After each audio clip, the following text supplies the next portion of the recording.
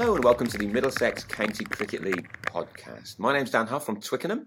The weather's again been kind to us. Not quite as warm this weekend as it has been in previous weeks, but lots of cricket.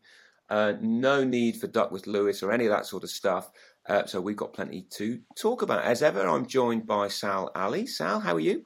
Yeah, I'm very good, Dan. Just got my Daily Star with me alongside me, so I'm just checking on the weather for this weekend. It seems another good week coming up. So yeah, look forward to another good week of cricket. The Oracle, as we're now calling it, in terms of weather predictions, the Daily Star is doing the job. Yeah, forget BBC and all your apps on your phone. Just go to the Daily Star. Fantastic. Busy man yesterday, Sal? You were standing, right? Yeah, I stood in a game in Division 3, Wickham House, top of the table, played Actonians at Actonians. Good game. We'll talk about it later on. So, it was played in a good spirit, which for me is always the main thing. But yeah. One of my spies out there said that you had a rock-solid game, Sal. I promised I wouldn't tell him that, but I have. So it appears that you didn't offend anybody. That's good to hear. All good. And we're also joined by somebody else who's been on the pod before, season campaigner, James Overy from Brondesbury. Overs, how are you? Yeah, very well, thanks. Thanks for having me back. Well, thanks for coming on board. We'll get to Division 1 and to everything else that's been happening in the County League in due course, but we might as well start with something we've been talking a lot about, Sal. That plague, it's still here. Wides. Can I ask how many wides there were in your game? Roughly, was it a game that had copious amounts? No, I think it was pretty good actually. I can't remember too many occasions where I had to call for wides, but yeah, I mean, the one day stuff is pretty harsh. You've got some bowlers, you get some balls, you can swing the ball quite well, or develops for the wicket, and it's called a wide. So yeah, that was good yesterday, the two sides. So yeah, they're not on our list of culprits that we may be reading out one day in time. Yeah. Good. Well, I'm pleased to hear it because one of our regular listeners, the one and only Paul Smith, took up our challenge. I guess it was a challenge that we laid down of asking about which sides have been bowling a lot of wides through time, and Paul sent me a really interesting sort of set of data over the last few years about which sides have been bowling the most wides. Now, if I was to throw it out there, folks, now Paul's got data on 70 sides this season about which sides bowl the most and the fewest wides. Overs, if I asked you to give me a name, which side bowls the fewest wides in the league? And I'm talking about data for this year. And any starters for 10? Fewest wide's going to be someone with a lot of spin. Stanmore. Stanmore up there. That's a pretty good guess. How about you, Sal? Stanmore a third, mate. 2.7% of the deliveries they bowled this year. I don't know if this includes this week actually, but doesn't matter. Have been wides. 2.7%. So that they're third. Sal? Are we talking from Prem down to Div 6 here? Looking a whole lot, yeah. For which we have data. We don't quite have data for every side.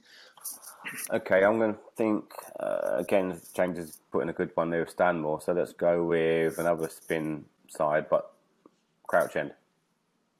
Spot on. Crouch End, they bowled 1.3% of their deliveries this season, and they bowled 1,143, which is at the top end, because, of course, Premier League cricket is a bit longer than cricket in the rest of the league. So, yeah, they're 1.3%. Honourable mention for three sides, really. Second, so Crouch End the top, Stanmore a third. SKLP, they bowl 2.3% of their deliveries are wide, so they bowl pretty straight, as does old Isleworthy and Alex Zambi in his side, 2.8% for them, they're fourth. And then Tamil United are fifth with 2.9%. Now, we can't be 100% sure that everything's put in on Play Cricket is right, but I think the general direction of travel would say that those sides are bowling pretty straight, which I thought was really interesting. Now, if we turn this around, of the 10 sides in the Prem, which side do you think probably doesn't bowl the straightest? Which side has the most wides? Overs, any thoughts on that? The 10 sides in the Prem at the moment?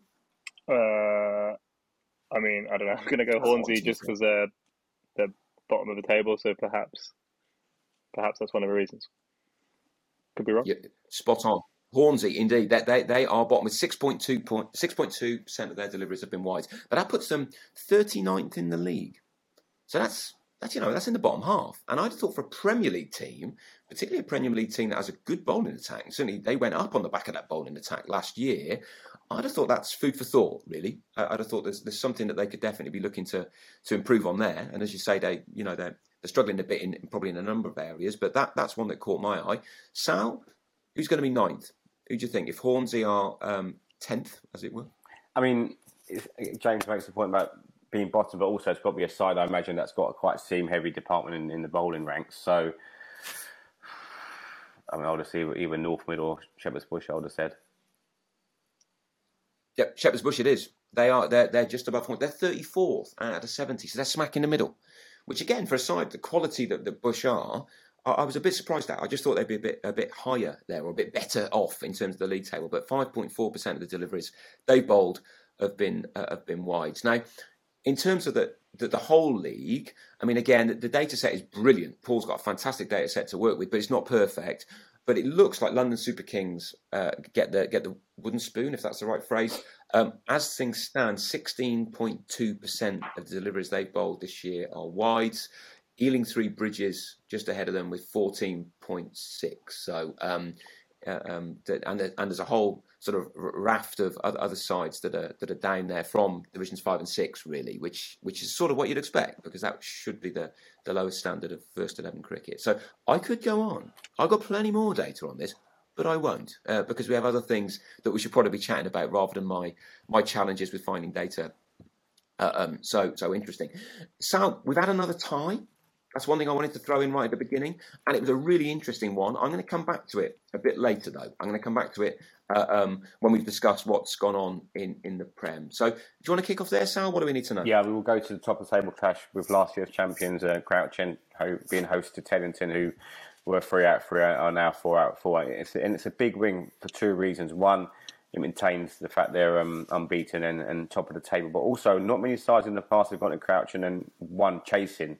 I looked through some sort of records the last 3-4 years, and I think maybe one or two came to mind. I know Bush won a game there, I think 1 or 2 years ago. But to go there and chase, and also the decent score, having chased down 261, they got their 8 balls to go. I mean, Crouch and batted first, and I mean we have to mention Joel Curtis. He's the man in form at the moment. He scored 2 centuries last week in Cup and League cricket. Added another one this week, as he had 3 in a row, which again could be something to look into. What's highest number of consecutive hundreds in the league. Where he's carrying on, it could be another one next week. Sachin Patel gave him some good support, scored 75. But Crouch End will probably be disappointed for being from 192 for 2.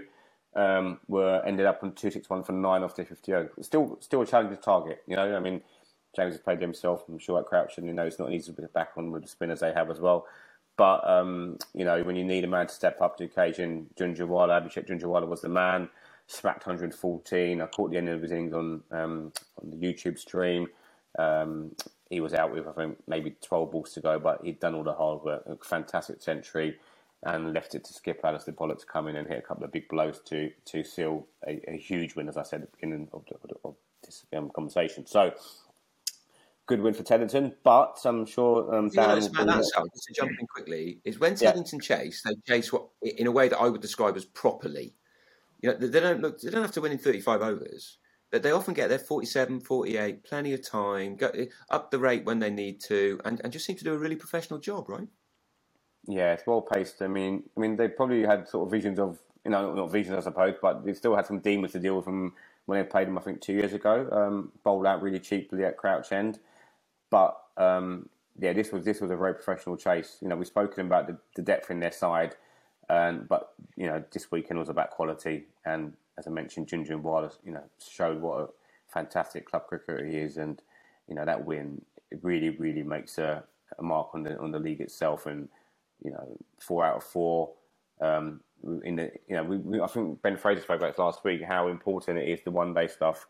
You win early with the one-day cricket, it sets you in such a good position for the season. I mean, Crouch End won the league base last year, I think, on their one-day victories. They had a great one-day record, had a bit of a dip when it comes to the time cricket. But, if they can make it 5 out of 5 next week, they're going to be red-hot favourites going into the time cricket. But, there are sides on their tails. And one side, I'm sure Dan will not be pleased to see win yesterday, was Stanmore, who won a real thriller at Twickenham. 9th wicket stand of 49 with a player that James has played with in the past, Nine Doshi. He's not known for his batting, more of a bowler, but he sort of stuck in there and took his side to a fantastic victory. against Twickenham. I mean, Twickenham will be thinking, when's this win going to come? Last week was a close defeat. This week again. But Stanmore have shown some resilience since they came up, and they've shown that they're a side to really, to really rate as a side who could potentially be challenged to Twickenham at the moment. I mean, Dan, obviously you must have got some feedback from your guys in the game yesterday. What was your general consensus of yesterday? Well, I think you've got two very different interpretations of it. One is that, first of all, another cracking game. We lost by 2 wickets in a very similar sort of game the week before against Ealing, and this week we managed to go one step further and lost by 1 wicket. So certainly good games of cricket. The problem we've got, everyone else in the league is scoring a lot of runs, right? Yeah. But we aren't, and it's an issue. You're not going to win too many games when it's flat and you've got 150 on the board. And we've tried to do that twice. And almost got there, because on the flip side, the bowling's all right. Monty Panesar 1 for 13 off 10. That says it's okay, and our bowling's pretty competitive. But you're just not going to win too many games if you don't put runs on the board. And it reminds me a bit, and I almost don't want to say this because I know where it ended, but it reminds me a bit of Bronsby last year overs. In that I always felt particularly Naeem Doshi, you could bowl sides out, but it was getting runs on the board, wasn't it? And in the end, I think that's what probably killed you. Yeah, I think that is the toughest thing to do in the Premier League, because the bowling is really strong. I mean, every single team, they can all bowl. Although this year it does look like there have been a lot of runs throughout all the divisions, to be honest. But yeah, the bowling kind of usually takes care of itself. It's getting big scores on the board. And that's certainly where we fell short last year. But look, there's a long way to go for Twickenham, so I wouldn't be worried too much just yet. Well, we were saying that last night in the club. At the same time, it's good to get a good start, just as it's good to avoid having a bad one. So that's very true. What was it like captaining Naeem Doshi overs? Because he's he's got an impressive track record, hasn't he? And he must have been quite a useful ace to have up your sleeve. Yeah, of course. He's the top 3 bowlers in the league probably. It was very easy to manage in the sense of, you gave him the ball, and certainly in the time cricket, he pretty much bowled from one end for us. It was always, I really enjoyed captaining him in the one-day stuff, because you had to use his overs in a clever way. Often teams would just look to block him, especially against us, where they knew they probably wouldn't be chasing loads. But yeah, he was a really good person to have around. Didn't get the runs he got yesterday for us, but he certainly threatened. He certainly promised them. But yeah, it was nice to. I'm certainly sure it was certainly nice for him to try and get a match-winning score at the end there yesterday. Yeah, makes a lot of sense. And talking of runs scored, Sal, Richmond. That was an intriguing old encounter, wasn't it? I mean, Richmond have now scored over 303 games this season. So in terms of the batting, they're not short there, are they? And then gentleman who made the century 2 weeks ago and was not available last week was back this week, and back with vengeance in terms of obviously being frustrated you couldn't play last week. Was Julius Timarawa, 114, which that was actually quicker than his ton he got against Hampstead, I think 2 weeks ago, where he scored 150 balls this week, took 49. So he's definitely a player to watch. And like you mentioned, Dan, he was a sort of surprise opener because Greg King was injured. His legal loan's rubbish. Sorry? Yeah. He was promoted up the order because Greg King wasn't feeling well, and I think he's now sort of secured that spot for the foreseeable future. So Richmond, 3-6-2 against Hornsey. As I mentioned, Samorao with a big score, and was given some good support from Tanmay Tanawala. Will Phillips, captain, actually scored 55. And Hornsey again, to their credit, they battled valiantly, but fell short in the end. But I think this year we are seeing the good use of having overseas this year, and the influence they're having on sides and for their side. So Matt Jenkins is overseas for Hornsey, scored 96 last week. I think last week and this week scored 81. Jack Bush got 58. So Hornsey made 295 for 6. So it's something to build on as the weeks go on. I know it's not the win they want, and they are languishing at the bottom at the moment, but there are sort of some plus signs in terms of as the season's going to develop. So they'll be hoping this is another thing to sort of build on and use as a positive kind of area in their game. One thing I noticed there, Sal, is that they got nearly 300, right? And they had over 5 overs left when they were all out. Yeah. So that doesn't automatically mean that you were going to lose that game. No. I'm sure, I don't know how the ebb and flow of their Hornsey innings, but with 5 overs that you haven't used, then it does look as if something clicked with the batting, and that's got to be good. Yeah, no, definitely. So, yeah, as I said, it's positive, isn't it? It's something they can build on as they go on. I mean, we're talking about teams scoring lots of runs. We're going to come to North Mid now. I mean, I don't know if this is the highest score in the Premier, but I'm sure Paul Smith, our statistician, will get back to us about it. They scored 381 against Hampstead yesterday, which I think could be, from what I remember, I can't remember the score being that big in the Premier in the last few years. Another overseas player, Matt Moran, who I've seen in the flesh, who played against our side in a league, in a cup match, and looks a very good player. Come from Australia, Sydney grade player. His side won the grade competition back in Sydney, so they're no Mugs' side at all. So Matt Moran 121 and 50s also for Van der Spa, Evan Flowers, and a new player called Dave Heavyside. So 381. But again, Hampstead actually, quite unfortunately, find themselves with only one win, but have also scored 300 three times this season. Yeah, find themselves, near the bottom of the table. And their overseas, Steve McGiffin, back-to-back centuries for him as well now, 143. Ollie Grayson hit an 80-odd as well in the innings. And like you talk about Hornsey being sort of falling short in terms of overs, so did Hampstead. Hampstead bowled out with 6 overs left and ended up being about 70 short in the end, or 70 short. So, no one's going to say they would have won the game, but could have been even closer in the end, really. But, runs definitely all of the day apart from on the green, by the looks of it. Yeah.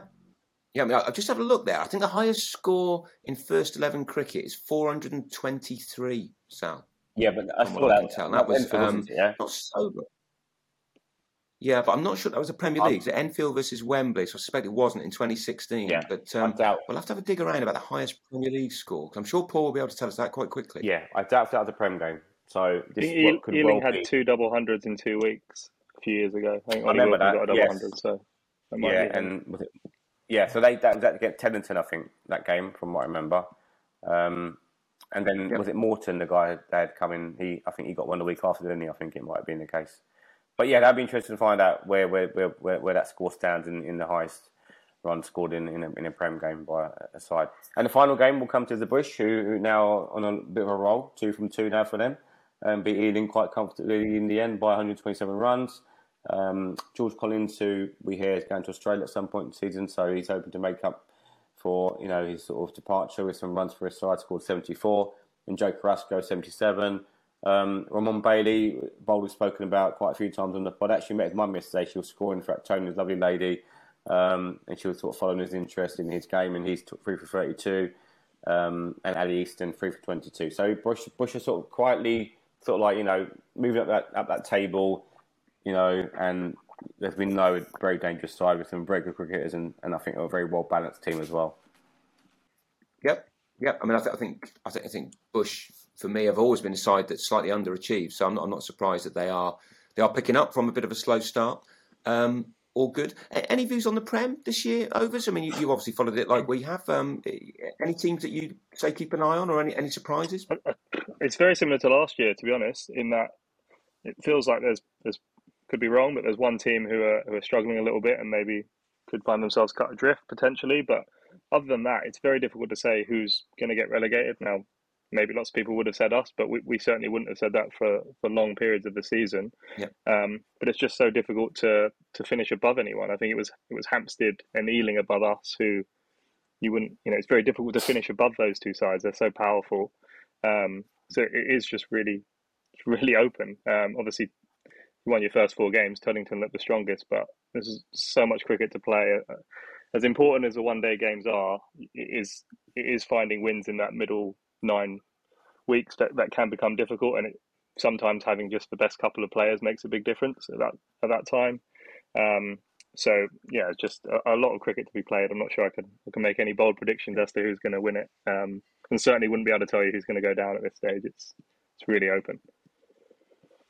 Yeah, it all seems logical to me. I mean, I was thinking about what Ben Fraser said about winning the limited overs cricket will be key, and I get the logic. But it also occurred to me, if you win 4 of the all-day games on the bounce and the other teams draw, well, that really is a plus, because you're going to be bouncing up the league. Now, sure, I get the point that it's a 10-0 swing or 10-1-2 swing with the limited over stuff, but I do think you can make a real impact in the middle of the season, just because other sides may play really well but not win the game.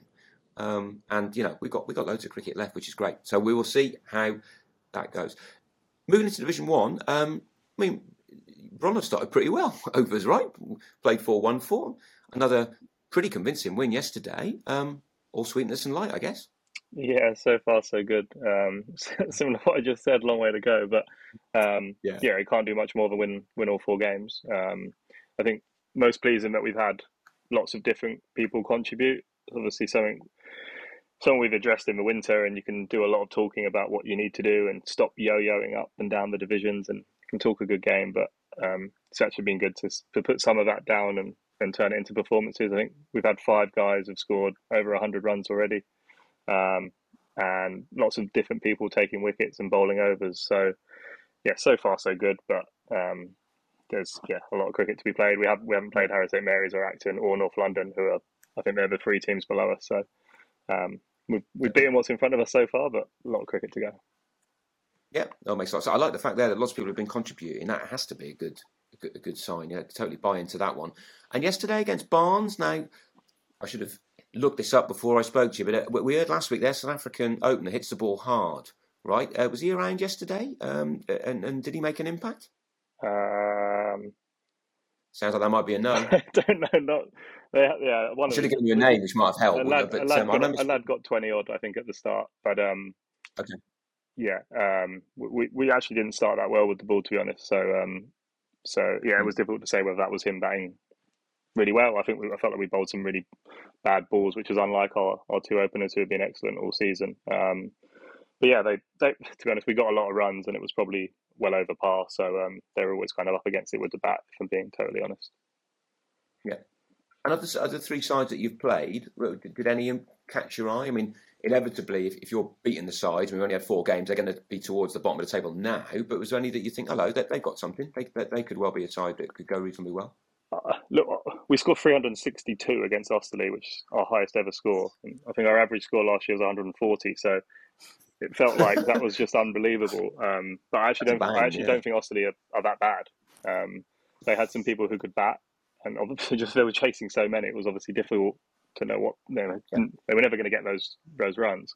And their bowling will click as well as we batted. They didn't bowl very well, and I think they are better than what they showed. Obviously, their overseas player didn't play against us either. So, they won't lose every game.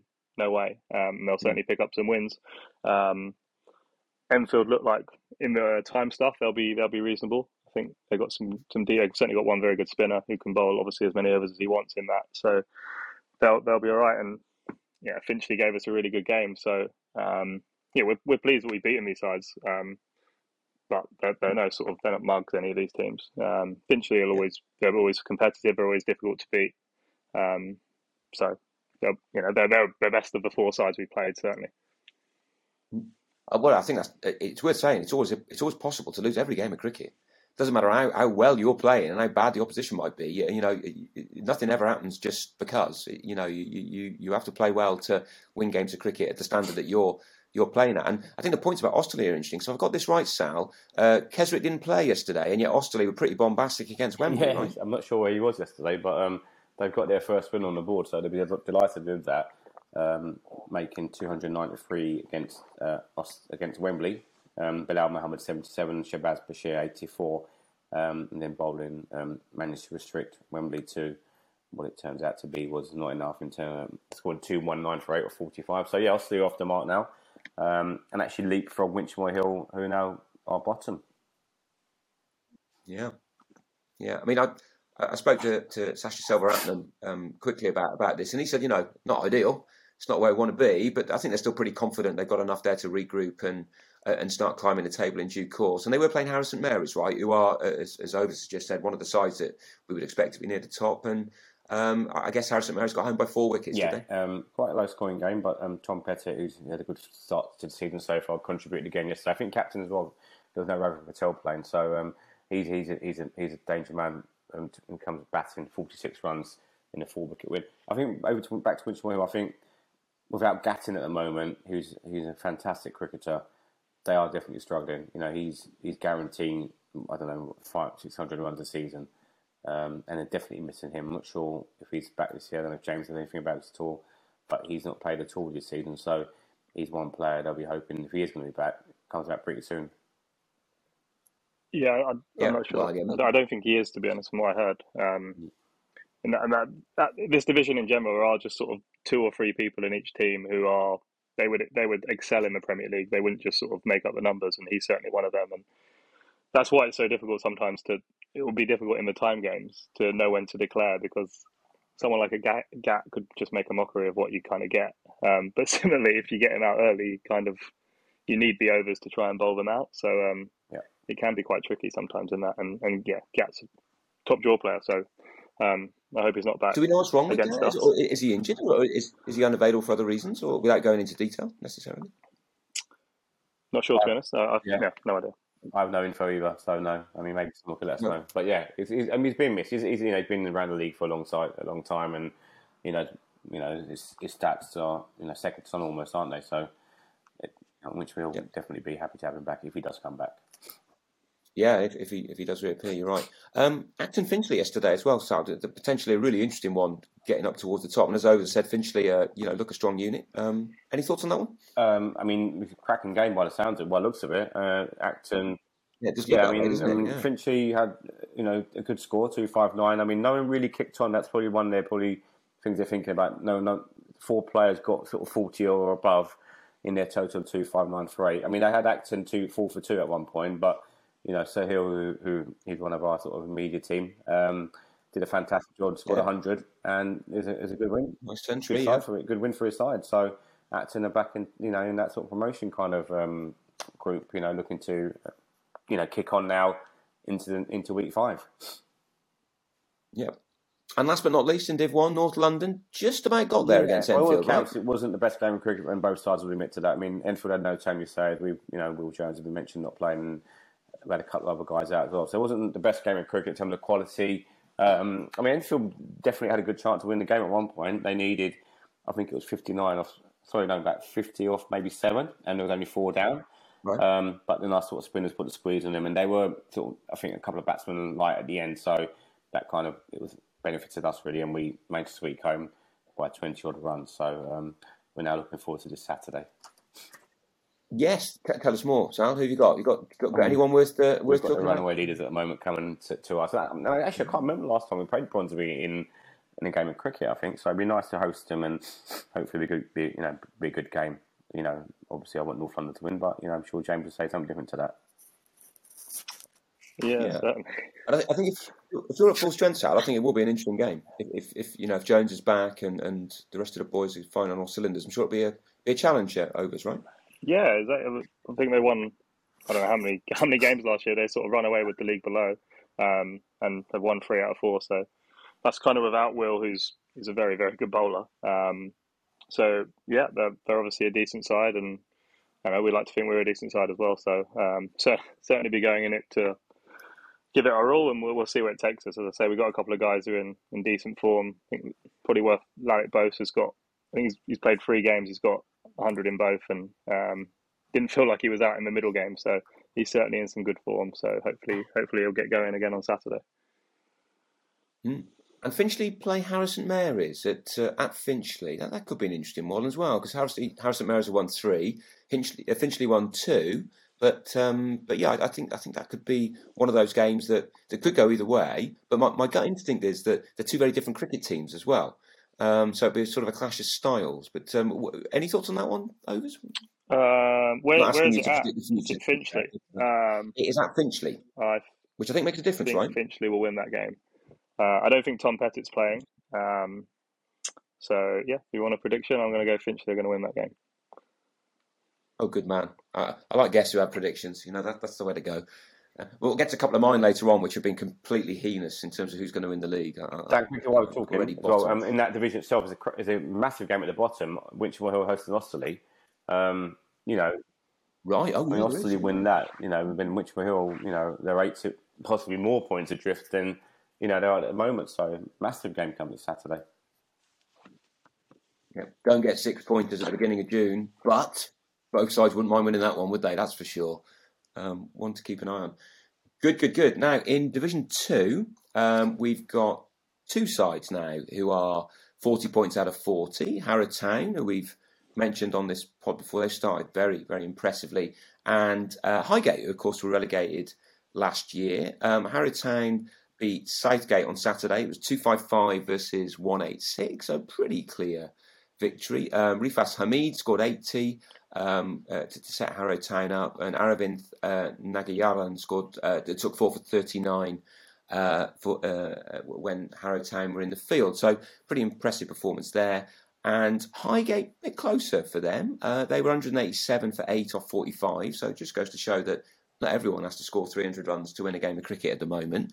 And they then restricted Ealing Trailfinders to 163. So they won by 24 runs. And I see Danny Blyton took 3 for 29. You might have seen a bit of Danny over the years. Sal, he's quite a prospect, he's a isn't very he? good player. Obviously, learned a lot from his dad, Steve. But yeah, he's a good cricketer, very attacking batter, and can also bowl some decent spin as well. So, I mean, Highgate, looking at their side, was very under strength at the weekend, and they had their overseas wasn't around. No Jake Charlton playing. Freddie Browse wasn't playing. Oh, he scored a few runs this year as well.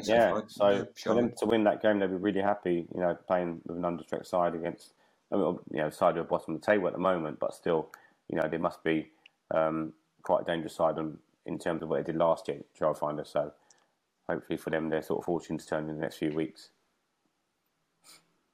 Yep. Well, I think Trailfinder is a bit of an enigma, isn't it? Because we heard how what an impressive setup they've got and how well they've been doing, and now they've played four games and got 2 points. So they're struggling. I mean, Indian Gymkhana, another side that are also struggling down there with a couple of points. They were well beaten by South Hampstead, who scored 229 for 8.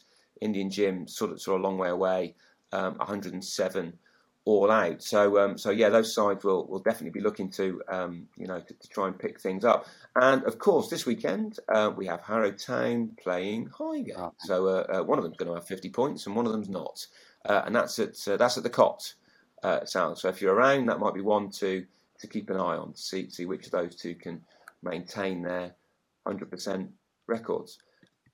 Now, the game of the day in Division 3 might not have looked like it was going to be the game of the day. It was between two sides who've struggled a little bit this season. It was between Ealing Hanwellians and Chiswick, and you don't have cricket's version of 6-pointers in May, but both sides would have wanted to win this one to get their season up and running.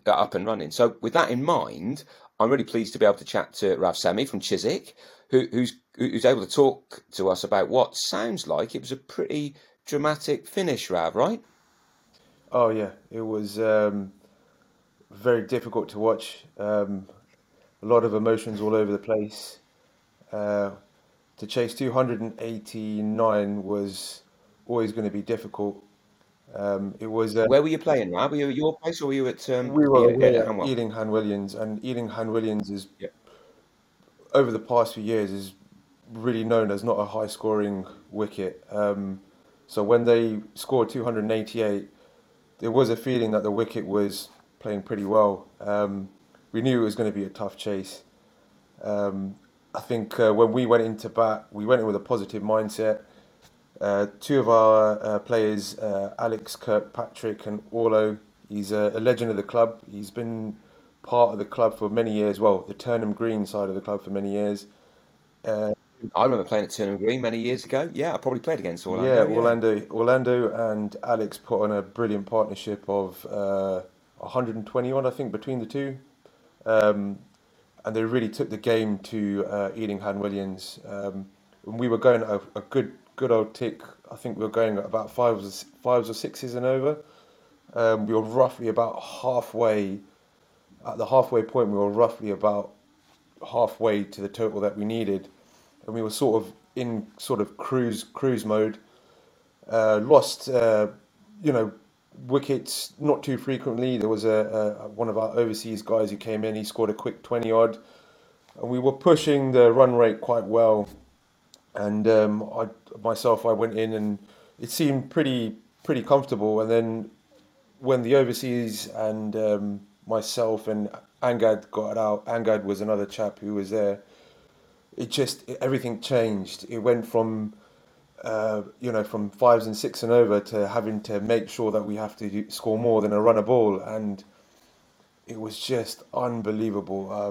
I don't I'm think I've seeing ever. a couple of runouts on this scorecard as well. Is that right? So get people getting a bit edgy. Oh yeah, for sure. It was just I, it's very difficult to explain. You see it, you see your team doing well, and then all of a sudden there's a hiccup, and the odds are all against you, more than a runner ball, and we've got maybe what 5 or 6 overs left, needing about 60, 50, and the run rate just keeps increasing, keeps increasing, keeps increasing. I think in the penultimate over, we only had maybe a couple of runs off the over, and we needed to chase 18 off the last over. I know it might not sound particularly positive, but I was like, this requires something special for us to win.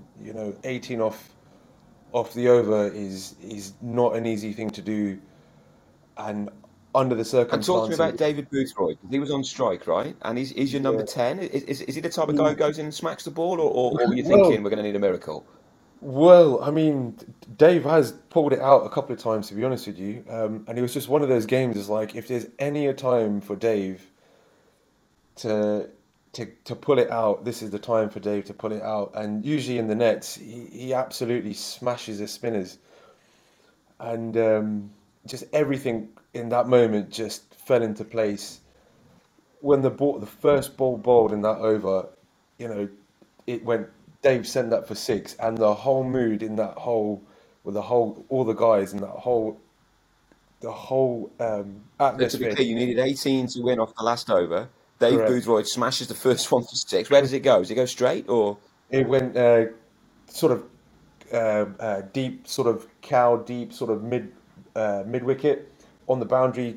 Yep. Clears the fielders, clears the ropes, and So second ball, again. is he going to dig in? Is he going to go dot ball second, or does he go Oh big no, again? no, no. I think Dave knew exactly. I mean, anything in his. I think he was in that point where anything was there or thereabouts in his zone, he's going to put it away. And then the next six, all of a sudden it's just absolute. The whole mood has completely changed from going, how the hell are we going to get 18 off this over? And then Dave Boothroyd hitting that first six, then the second six, and we were just. It was unbelievable. I think what we saw, we And thought, suddenly, but then you need six off four, and you're sort of favourites. yeah. I mean, That can change players, when suddenly it's not, the equation moves. yeah, but the thing is, we were on our last wicket as well, so it Yep. brought more of that tension. So there was either you have to have a go at it, or we're going to lose. And I'd rather us have a go at it, and the gods favoured us on that day. Everything fell into place, and Dave. So what was the third ball then, Rav? Where did that go? Did he go for the same sort of shot again, or was it a It different was delivery? a similar shot. It went down sort of similar area, sort of deep cowish, and he cleared the fielders. They set up the field. They had four people on the leg side boundary, and I found it quite interesting because it was a spinner, and he was actually bowling pretty well. And they gave him the last over, and he's bowling around the wicket to a right-hander, and he's got Oh, four people on the leg side. So everything was falling into place for one of Dave's sort of preferred shots. And when he sent the first one, we're like, you have this feeling that he's going to probably do it again if he puts it in the same spot. And he sent it again, and all of a sudden, I think we needed like 3 or 4 of the last couple of balls, and the feeling in the team, because it's been a tough few weeks for both the teams, and we were all jumping around when he hit that second six, and we just had to calm ourselves down because we still knew that anything can happen. We've got one wicket left. yeah. We still need to score. I think it was 3 or 4 runs off the last three balls. The next ball, So he hit, so he hit, went for four, and then it was two to win the game, I guess, yeah, off the fourth ball. yeah, and the best thing is Dave played probably one of the best shots of the game. He played a cover drive through the covers, through cover and Wow. extra cover in mid off. for 4. It was just, He's Joe Root now. yeah, it was Yeah. unbelievable. It was, yeah, it was just the emotions that you go through, and you know, it was really well. I know for myself, I think I've grown a couple of grey hairs. I think my heart Oh, it skipped sounds a like bit. you haven't recovered. Yeah, it Yeah, was the heart's still beating. I can tell. it was unbelievable. I think it's one of the sort of greatest escapes that Chiswick Cricket Club has done. We've had a few in the past few years, but this one was something special for sure. And Dave has been a big player for the club, a big ambassador for the club. He's a fantastic bowler, and every once in a while he'll pull it out with a bat. And I'm just happy that it happened yesterday. Um, especially this year because we've been desperate to get a win on the board, and I'm just glad it happened yesterday. So, last question from me, Rav. So next week, of course, you move on to Stoke Newington. And you went above Stoke Newington yesterday. So another game you could do with winning, right? Yeah, I mean, we're trying to take it a game at a time. A bit disappointed that probably didn't get some of the results that we wanted. So I think it's just basically trying to get our head down now. We've got the first win in. I think it settles a bit of the sort of nerves a little bit, and hopefully, when it comes to the second half of the season, we're in a better position, and hopefully in a position where either we're looking for, hanging on to the back end of promotion, and if not, at least trying to take a couple of big teams down with us and getting a couple of victories on some of the teams who expect to go up. So, it's just nice to get that first win of For the what it's season. worth, I think you can really make up ground in the middle of the season because there's inevitably going to be a few draws about. If you can pick up 10 points when other people are picking up not many points, then you're going to play catch up quite quickly. So long way to go. It's a long old season, and with the confidence I'm sure you got yesterday, it could be a season with with a productive end as well. Ralph, thanks for coming on board. We really appreciate your thoughts. Well done again, and well done to Dave for what sounds like a fantastic last over innings. And looking forward to hearing from you again soon. Yeah, thank you very much. In other news from Division 3, Wickham House are still very much top. They're 40 points from a possible 40. They beat Actonians. And of course, we did have somebody who had the best seat in the house at that game. Sal, you umpired it. So what did you make of it? Wickham House pretty good, right? Yeah, I was very impressed with the side yesterday. Captain Hamza Khan, who's been on the podcast in last season, led the side very, very well. They had a very good opening stand. One of the guys got 100. A gentleman by the name of, I'll get it for you very quickly, Yasser Ahmed, and a guy called Dinesh Perot, who's been playing for a few years, very good cricketer. They put on 99 stand for the first wicket, and then from there it was just controlling the game really. The batters sort of just came in and hit some big shots when they needed to, and got to a score of 267. Actonians were sort of half a team really because they had quite a few guys away on their captain stag doing Budapest, so depleted in numbers, and that showed with the batting.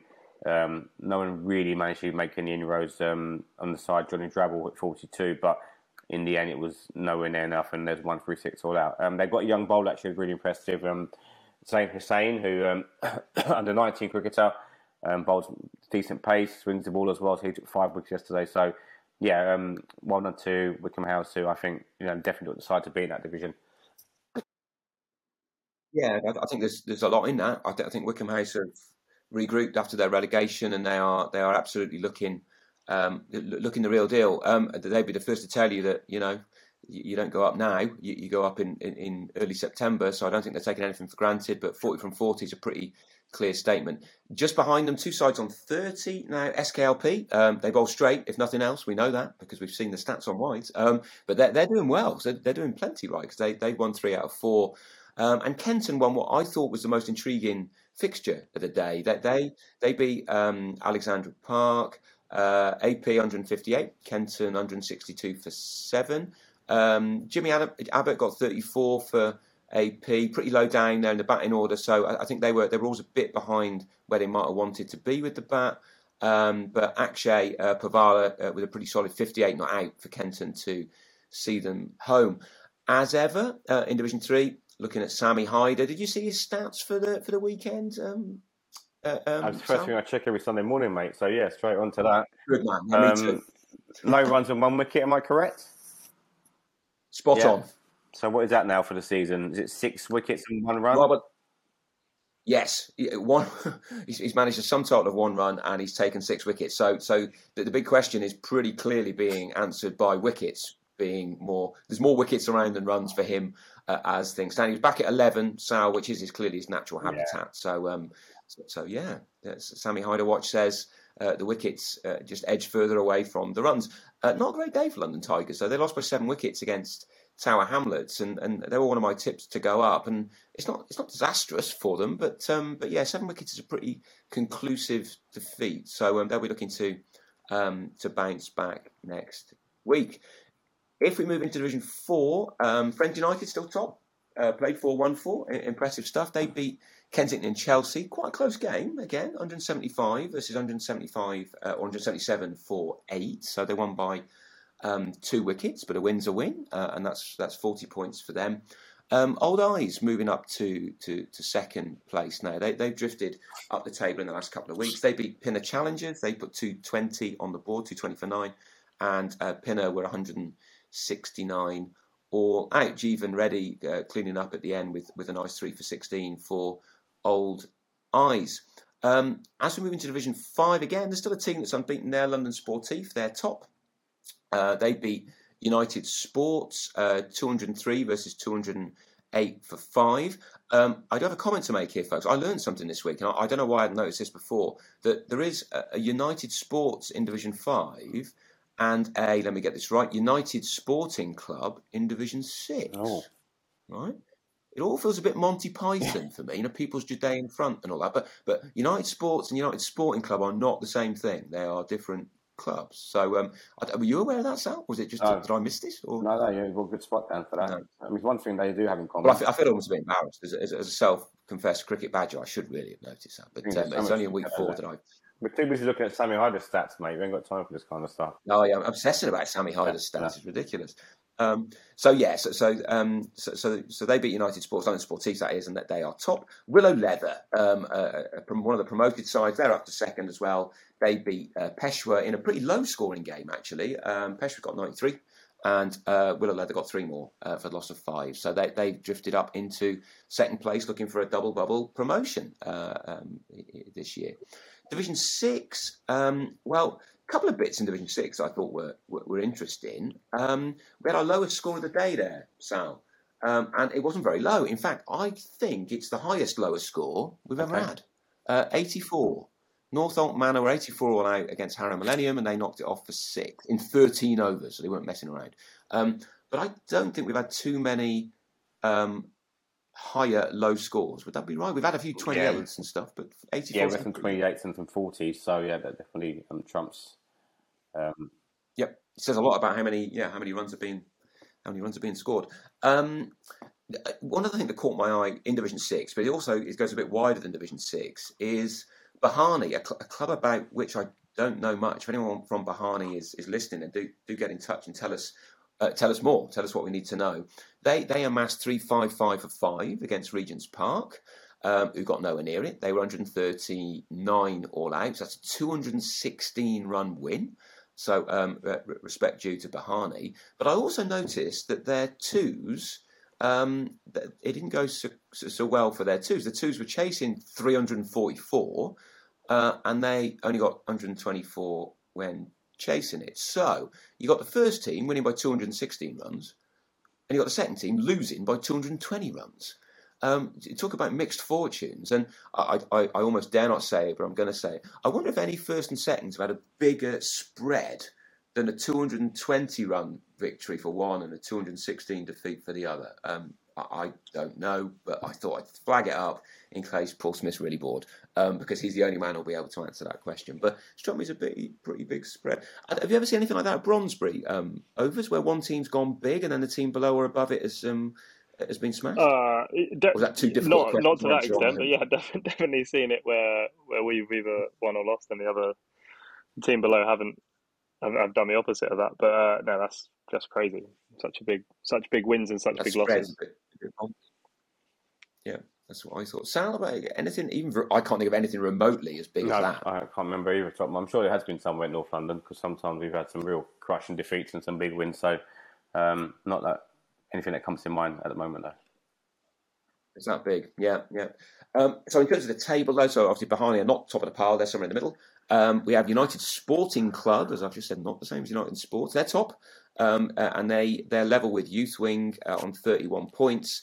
They beat London Super Kings, who helped them along with 51 wides from the London Super Kings. So that helped United Sporting Club to 266 for 8, and then they were all out 219. And then any guesses as to how many wides London United Sporting Club bowled back? I'll let James do this one because I can see it on in front of me.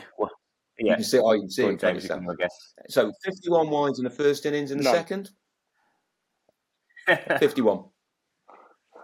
So I totally get that guess. It would have been good if it was none, but no. So 102 wides in the game. That is, and I've not checked every card. I've not quite gone that far, but that is, I think, the record. We had, for those who weren't listening last week, 350-ish wides in Division 6 last week. So the play continues. But I thought that was quite symmetrically nice. 17 hours, 17 overs exactly extra. If they're all individual wides, that's 17 overs. That's 1 hour more. That's another hour. I expect you might have buzzed through to the boundary. Even then, what time are you finishing, guys? Must have been pitch black. One other game that I wanted to flag up, and it's not a first 11 game. It's from lower down, and I mentioned this right at the beginning. We had our second tie, and I thought this was quite an entertaining finish. It was West Harrow 3s against Actonians 4s. This is in Division 5B of the third tier, and the game was at Kingsbury School. And both sides, obviously, because it was a tie, got the same score, 164 all out. The bit that I found was interesting about this was that at one stage, Actonians, who were chasing, were 164 for 7. So they lost all 3 of their final wickets with the scores tied, which strikes me as quite an extraordinary type of finish. And I spoke earlier to Rohit Gupta, who is the captain of Actonians 4s, and he talked me through what happened. It was quite entertaining, unless you're playing for Actonians, I guess, in what went on. They were well ahead of the rate for most of the time. He said that no issues whatsoever with running out of time, kept a lot of runs, kept a lot of wickets in the hutch, but then things started to go wrong, so they were about 130 odd for 5, so they needed 35 to win. The number 7, who's going well, pulls a fetlock, so he's injured, so he has to go off. Then probably their best batter, or certainly their best batter on the day, Will Yates, he goes for 37. So the alarm bells start ringing. Another wicket falls. You've got number 9 and number 10 at the wicket now. They put on 23 though, and so that gets them level. Then there's the mayhem really kicks in. There's a caught behind, so the number 9 goes. Then you've got the injured batter comes back in. He's a guy who's been batting well. He slaps a long hop straight to cover. He's gone. He's out. The number 11's in. Now, the number 11 is Rohit himself, the skipper. So he goes out. Obviously, now's the time for the captain to do his job. He's got 2 balls left in this over. I suspect he's number 11 for a reason. He's probably not. He's bowling more what he does than batting. But so he misses the first ball, but then he gets behind it and defends the second ball. So that's the end of the over.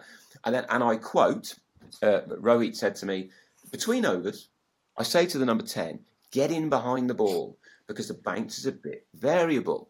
Okay, so the first ball's straight to the number 10. So what does he do? Well, sod that. 2 foot outside leg stump, massive great whack. But of course he misses it, so he's bowled. So goodness knows what Rohit Gupta said to him then. This is a family show. It was probably somewhat X-rated, but he's bowled therefore having completely not followed captain's orders, and West Harrow and Actonians share the points. And as West Harrow skipper Pranav Choksi said to me in a message earlier today, one of the best matches ever played in, loads of drama, epic encounter, and ultimately a tie was probably more or less the best result. So I thought that was quite entertaining. Before we close, 1 or 2 factoids. Sal, we mentioned that Paul had been in touch with some info, and one of those was about the highest margin of victory ever, because we were talking about that, and he came up with some interesting stuff. He right? did indeed. So he advised us, as he likes to, and we appreciate all the work he puts in. Yeah, we do appreciate it. Yeah, the highest margin of victory since 2002 is 291 runs. So that was Acton Freeze beat Harrow Town Freeze. Acton Freeze scored 3-5-3 for 8 or 49, and Harrow Town Freeze all up to 62. That was in 2008. So yeah, that was 2000. The highest for first 11 game was Hampstead, who beat Eastcote 2016. Hampstead 359 for 6 of their 50. Eastcote 96 all out. So that was 2016. And then we've got, I think this happened this year, from what I remember.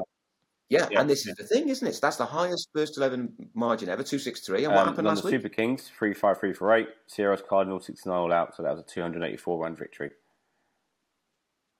So if the stats all line up, then it looks like we have a new record. That's the biggest winning margin in modern MCCL times, defined since 2002. So I'm not sure anyone at London Super Kings or CRS Cardinals is aware of it. And CRS Cardinals may not want to know anyway. But that one will be in the record books, or at least it will be for a while. We had a couple that weren't a million miles away on Saturday. So that is where we are. In terms of the top and lowest scores, Sal, we've touched on most of these games already. Yeah, we spoke about North Mid amassing 381 for 6 against Hampstead, and the lowest score was in Div 6, Norfolk Manor 84 all out against Harrow Millennium. Yep. So, I mean, North Mid game, worth, as you say, noting, Hampstead got 311 as well. So that is that's a serious amount of runs in a game of cricket, 700 runs in that one. That's the top score of the day as well. And, Bahani 2s were deserve an honourable mention for their chase, against United Sports 2s. One other score I wanted to flag up, slightly awkward one, but there was a difficult game in Division 6 of the third tier. And I say difficult in inverted commas. It sounds like it was an absolute rip-roaring game up to a point. Besborough scored 3-2-3 for 3. This is, Division 6 of the third tier. And Wickham House were chasing it down, 315 for 9. This is going right down to the wire. And then, obviously, none of us were there, so we don't know exactly what happened, other than there was a run-out issue, and they couldn't resolve their differences. So Besborough ended up walking off the field. Now, I don't know anything about the details. I'm sure Sal and Overs, you don't either. But it just strikes me as really disappointing when you get what must be a phenomenal game of cricket that ultimately doesn't get finished. And Besborough will concede that game. They'll have to. You can't walk off the field in those sorts of circumstances and have any other result go their way. And I just think it's a bit sad that we've got to get over this walking off the field thing if we can. I have no context on the run out, but I just think once we see that as a norm, then we're not heading in the right direction. So rather unfortunate, particularly after 640 odd runs had been scored. Goodness knows what time it was in the evening, but that one didn't get to the end because of controversy around a run out call, which strikes me as a bit of a shame. Right, Sunday cricket, Sal, national knockout or national cup competitions. There's been a bit of action, right? Yeah, and good news for our clubs. Two sides left up till today, and two sides still left in the competition. North Middlesex played Hadley and Fundersey from the Essex Premier League, or Essex League, and they're playing the Prem, and they've come through. They were indebted to David O'Sullivan, who's joined them this season, a quick bowler, took 6 for 35. And then another one of their new additions to the side, Matt Moran, who scored 100 yesterday, 79 all out. So they'll now be playing Brentwood in the Group 14 final. I'm not sure the date for that exactly, but congratulations to North Middlesex. And and again, it's one that's a difficult one, isn't it? Do you reward the players that have been playing in the last few rounds, or do you call the big guys back in who played the Saturday cricket in terms of your selection? Because Brentwood's not going to be an easy game. They're a very good side, great sort of pedigree in these kind of competitions. So I don't know. I mean, James, in your view, what would you be looking to do in that kind of situation? If you want to win it, you need to beat your best side. Because I think Brentwood did get to the final last year. They beat us on the way. I think Chris Green plays for him as well. I know he does. He does, yes. So yeah, if you want to win the game, it sometimes can do those guys more harm if you go away to, I don't know where it is, but if you go away to Brentwood with half a side, they can actually go back a little bit if you take some young guys and they get whacked. So but clearly they're not, they're winning games, so I'm sure if they do go, they'll give it their all, and who knows what'll happen. I think it's also easy to be consistent with that, isn't it, as well? If you just say, look, we pick our best team that's available, and guys, you were fantastic and you made a brilliant contribution and we remember it, but we pick our best team. At least everyone knows where they stand, right? Yeah, I agree with that. I mean, I like to see our clubs progress as far as possible, and I think they need to be strong to take on Brentwood. You can't go with a side which is, half your sort of young players have been doing a great job, but if you want to progress. And I think if they put their first team out, they got a good chance. They've shown on Saturday what strong batters they have. So we'll have to wait and see what happens with that game. And I think they're going to be actually at home as well. So once we get the date for that, we'll let everyone know. And another side who've gone through to the group final is Richmond, who had a fantastic win against Weybridge today. Will Roberts was the man who was in form, scoring 131 and then took 4 for 39. So great result for Richmond to beat Weybridge, and they will now be playing Aston Rowant in the Group 11 final. So congratulations to those guys who are flying the flag for us for the league into further rounds of competition. Aston Rowant conquerors of Teddington, is that right? Yes, that's right. They beat them in a very close game, I think, a couple of weeks back. So, again, I mean, the side they had at the side looks a good, strong side. So, if they can get something near that, then they'll be a tough side to beat. And if you do get a chance, look out for the catch that Adam London took in that game. Definitely one candidate for catch of the season. Fantastic catch in the slip. So, that's sort of going around social media at the minute. So, if you do get a chance, have a look at that. Serious player.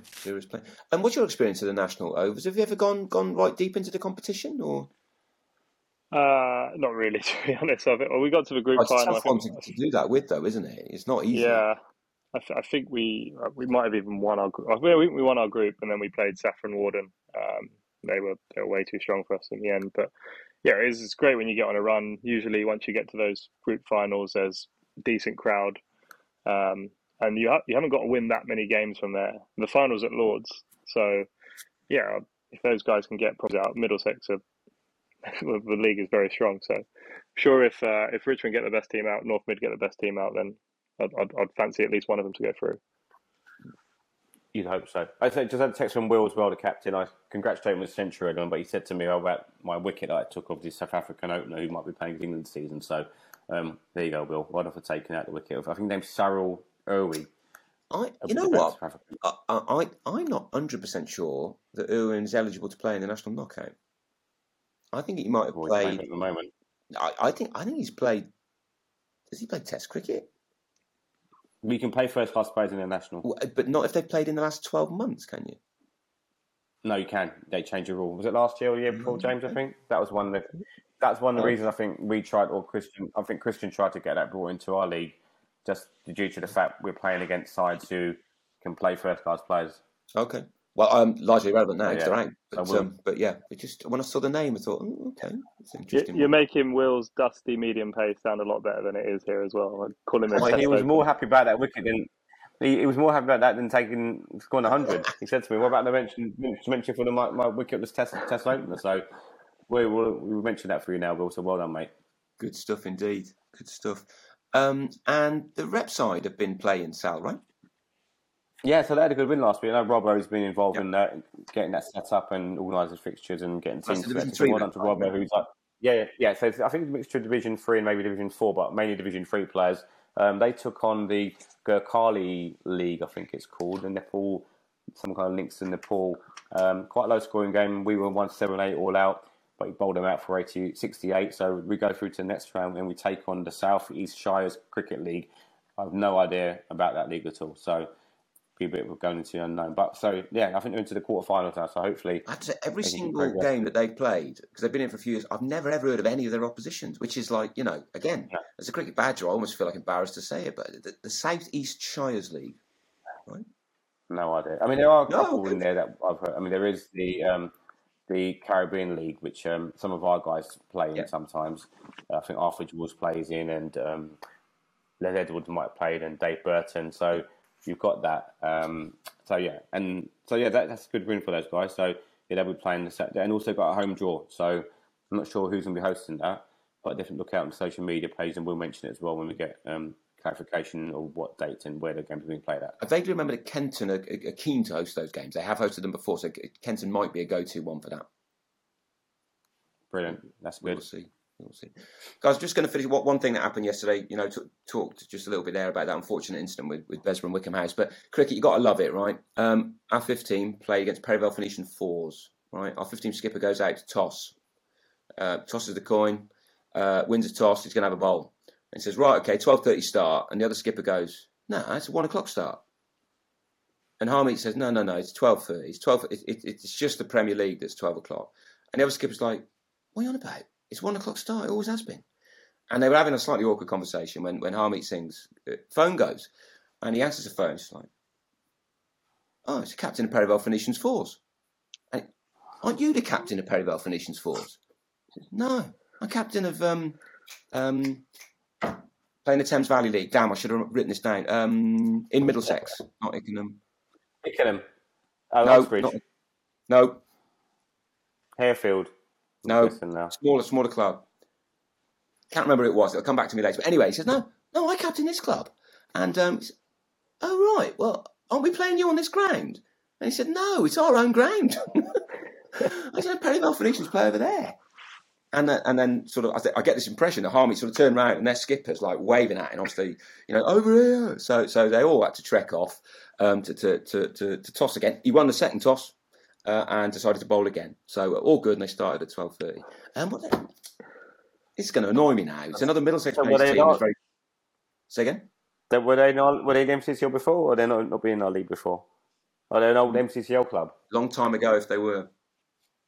Oh, it's in Middlesex, yeah.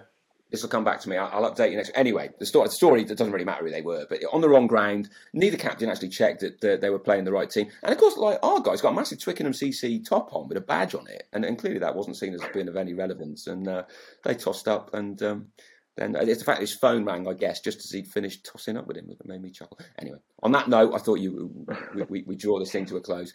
Overs, anything you want to fling in as a final word?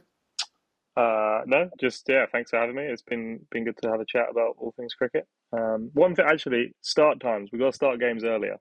They're going on too long. There's too many wides. Well, they are too many wides. It's going on forever. And I'm always hungry about 12:30. So if you end up fielding first, it's impossible. Yeah. I've got a lot of time for that, actually. But, I mean, why exactly do we not start at 11 o'clock? Someone remind me of this. What exactly is the reason that we don't do it? I think people used to work, but that was a few years ago. So. Okay. Just not sure that works anymore, really. But there we go. I suspect the people who go to the AGM are slightly different cohorts to people who play the game. And that's not a criticism. It's just a statement of fact. But there we are. Cool. Sal, anything you want to add before we... I'm going to ask you some more. Is it Q? It's going to bug me now. No. It's not Q, no. No. Chesham? No. Hounslow? No. Blimey. All right, I'll give up. I'm going to have a look here. This is going to really annoy me because as soon as we get off... Come off there. the pod, it's going to be obvious, isn't it? Other Middlesex... And Paul Smith's going to be shouting at whatever device he's using, isn't he? Begins with a H, I think. H. I said Harefield. It's not Harefield. No. Smaller than that. We'll leave it there, guys. And as soon as we finish, we'll remember and we'll advise everybody next week. It's been a pleasure, folks. Go well at the weekend, Overs, and we'll speak again soon. Thanks, Dan. Cheers, guys. Cheers, folks. Bye. Bye-bye.